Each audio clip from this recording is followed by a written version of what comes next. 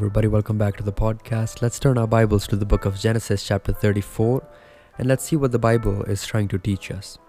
In the last chapter, we studied that Jacob met his brother Esau, and everything was in good terms, and Jacob and his family have settled within the city of Shechem. Let's get into Genesis chapter 34 and let's see what lesson do we take home today. So Jacob and his family have settled within the site of the city of Shechem. They've also purchased the land that they occupy outside the city. So, point to be noted, Jacob and his family are not living in the city, but are living close to the city. Now also note that the people in this city of Shechem were not God's people. They were ungodly, they were unholy, they were into rituals and stuff which was against God's word. So keep these two things in mind, that Jacob and his family were not living in the city, but they were living within the site of the city, so they were living close, and that the people in the city were ungodly people. These Israelites have found a home. Eventually, though things go terribly wrong between the Shechemites and Jacob's family. What happens is, one day, Jacob's daughter Dinah has gone to the city to socialize with the women of Shechem. Hamor's son, also called Shechem, sees Dinah. He grabs her and rapes her. This language of the text which is used in the Bible makes it very clear that this was not seduction, or this was not something consensual. So this was something which was on the head of Shechem. Then, perversely, Shechem decides that he loves her and he wants her for his wife. He demands that his father Hamor makes this happen. This is found in Genesis chapter 34, verse 1 to 4. This ignites a series of devastating events. First, Jacob learns of the rape, but he takes no immediate action.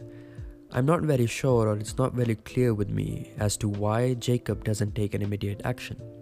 Instead, he just waits for his now grown son to return from the field where they are working now.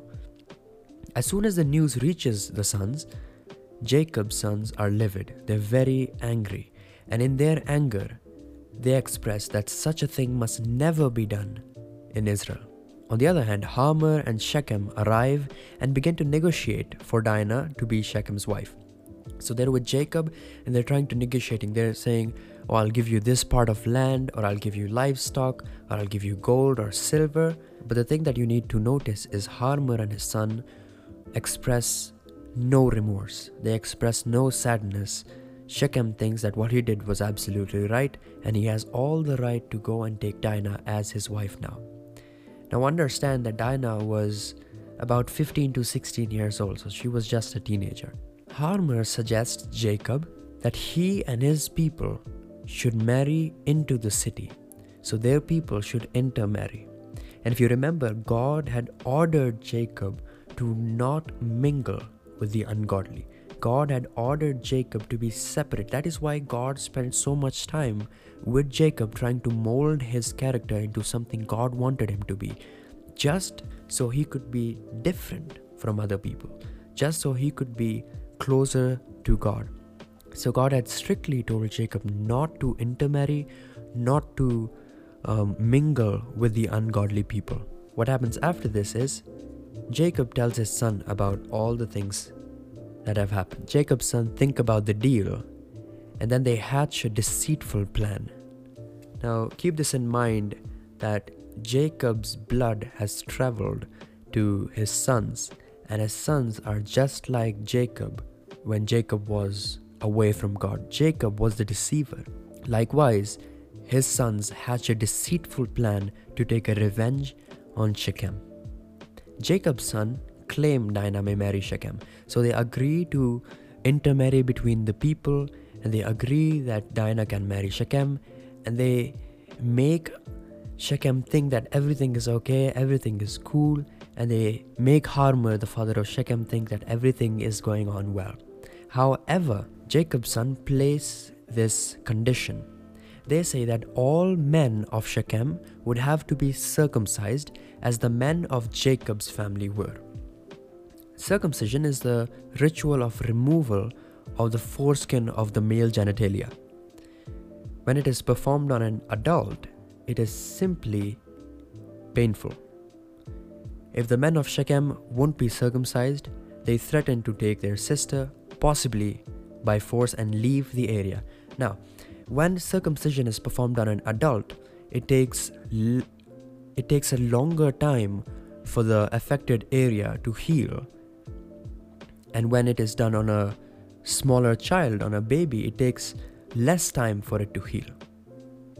Therefore, Jacob's son had hatched this deceitful plan and had told this condition that all the men of Shechem's city should be circumcised, and only then can Dinah marry Shechem. Surprisingly, Hamor and Shechem immediately agreed. They didn't think about it. They didn't even talk to his. He could have other people in his city, his leaders. He didn't even talk to them. He just agreed to everything Dinah's brother said. Shechem wants to have Dinah for his wife very badly, and this passage indicates he has little self-control, which leads him to what he did to Dinah. His father seems focused on the financial opportunity as presented by intermarrying with Jacob's family. So if people intermarry with Jacob's family, there would be livestock exchange, gold and silver exchange. Hamor thinks that his city would now flourish. And this would mean keeping his impulsive sons safe from the consequence of his own action. Together, they gather all the men of the city and make their pitch. If we all get circumcised, we will end up much wealthier, is what they said to all of the men in the city. They did not directly mention the rape or Shechem's desire to marry Dinah. They just told everybody that if we circumcise, then we would become really rich. The men of Shechem agree and undergo the ritual surgery. In this era, before modern pain management, adult circumcision was painful and deliberating. While the affected area was healing, a circumcised man could expect to be very sore and restricted in his movement. So understand that Shechem's men would now be circumcised, and because of this circumcision act, their movement would be restricted and would be limited. Jacob's son wanted exactly this, because as soon as the circumcision act was made and the men of the city were handicapped, Levi and Simeon led an assault on the city, slaughtering all the adult males. They also retrieved Dinah, killed Hamor and Shechem. Next, the rest of Jacob's son enter the city, gather up Shechemites, livestock, money, possession, wives, and children. After all this, Jacob reappears in the narrative. He's quite angry, but his response makes no mention of Dinah's abuse or the brutal trickery of his sons. Rather, he condemns Levi and Simeon for ruining his reputation. If we focus on the part which the Bible wants us to focus, what is the learning point? What do I learn from this chapter? I have talked to many people about this chapter, and many people try to focus on answering this very question: whose fault was it?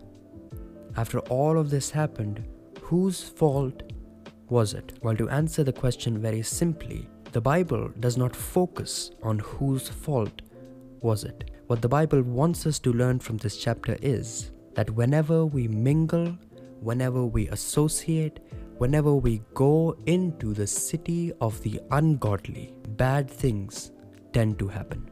Dinah went over to socialize with the women of Shechem.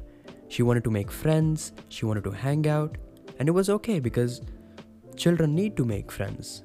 But because she entered into an unholy, ungodly city, the people in the city were not like Jacob's people, because Jacob's people were pure. They were pure in their mind. The people in Shechem's city, or Shechem himself, had an impure mind, and poor Dinah didn't know it. So as soon as she entered the ungodly city, she had to go through all that she had to go through. The one point that we all take back is mingling or associating with the ungodly can be very difficult and can result in such bad things. If I go to what the psalmist says, if I turn to the book of Psalms chapter 1 verse 1, the psalmist is very clear. He says, "Blessed is the man that walketh not in the counsel of the ungodly, nor standeth in the way of sinners, nor sitteth in the seat of scornful. So David clearly says you should not mingle with the ungodly. Why? Because when we read through the Bible, every time somebody associated with the ungodly, bad things happened. When Abraham and Sarah had to go to Egypt, Abraham had to lie. When he associated with the Egyptians and the Egyptian king gave a maidservant to Abraham, Hagar, a terrible mistake. And now we see what happens when we associate ourselves with ungodly people.